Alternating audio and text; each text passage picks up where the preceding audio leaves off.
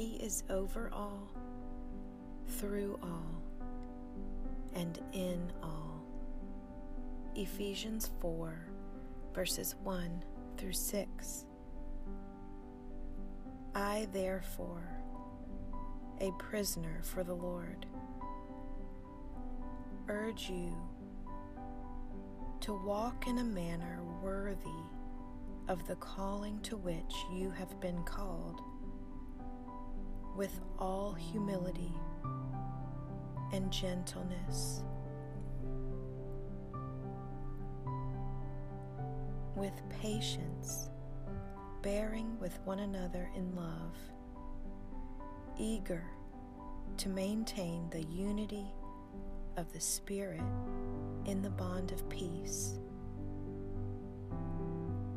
There is one body and one Spirit,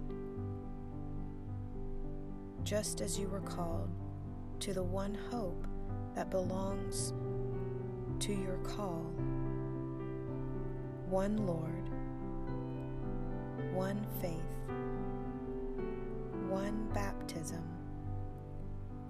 one God and Father of all, who is over all and through all and in all.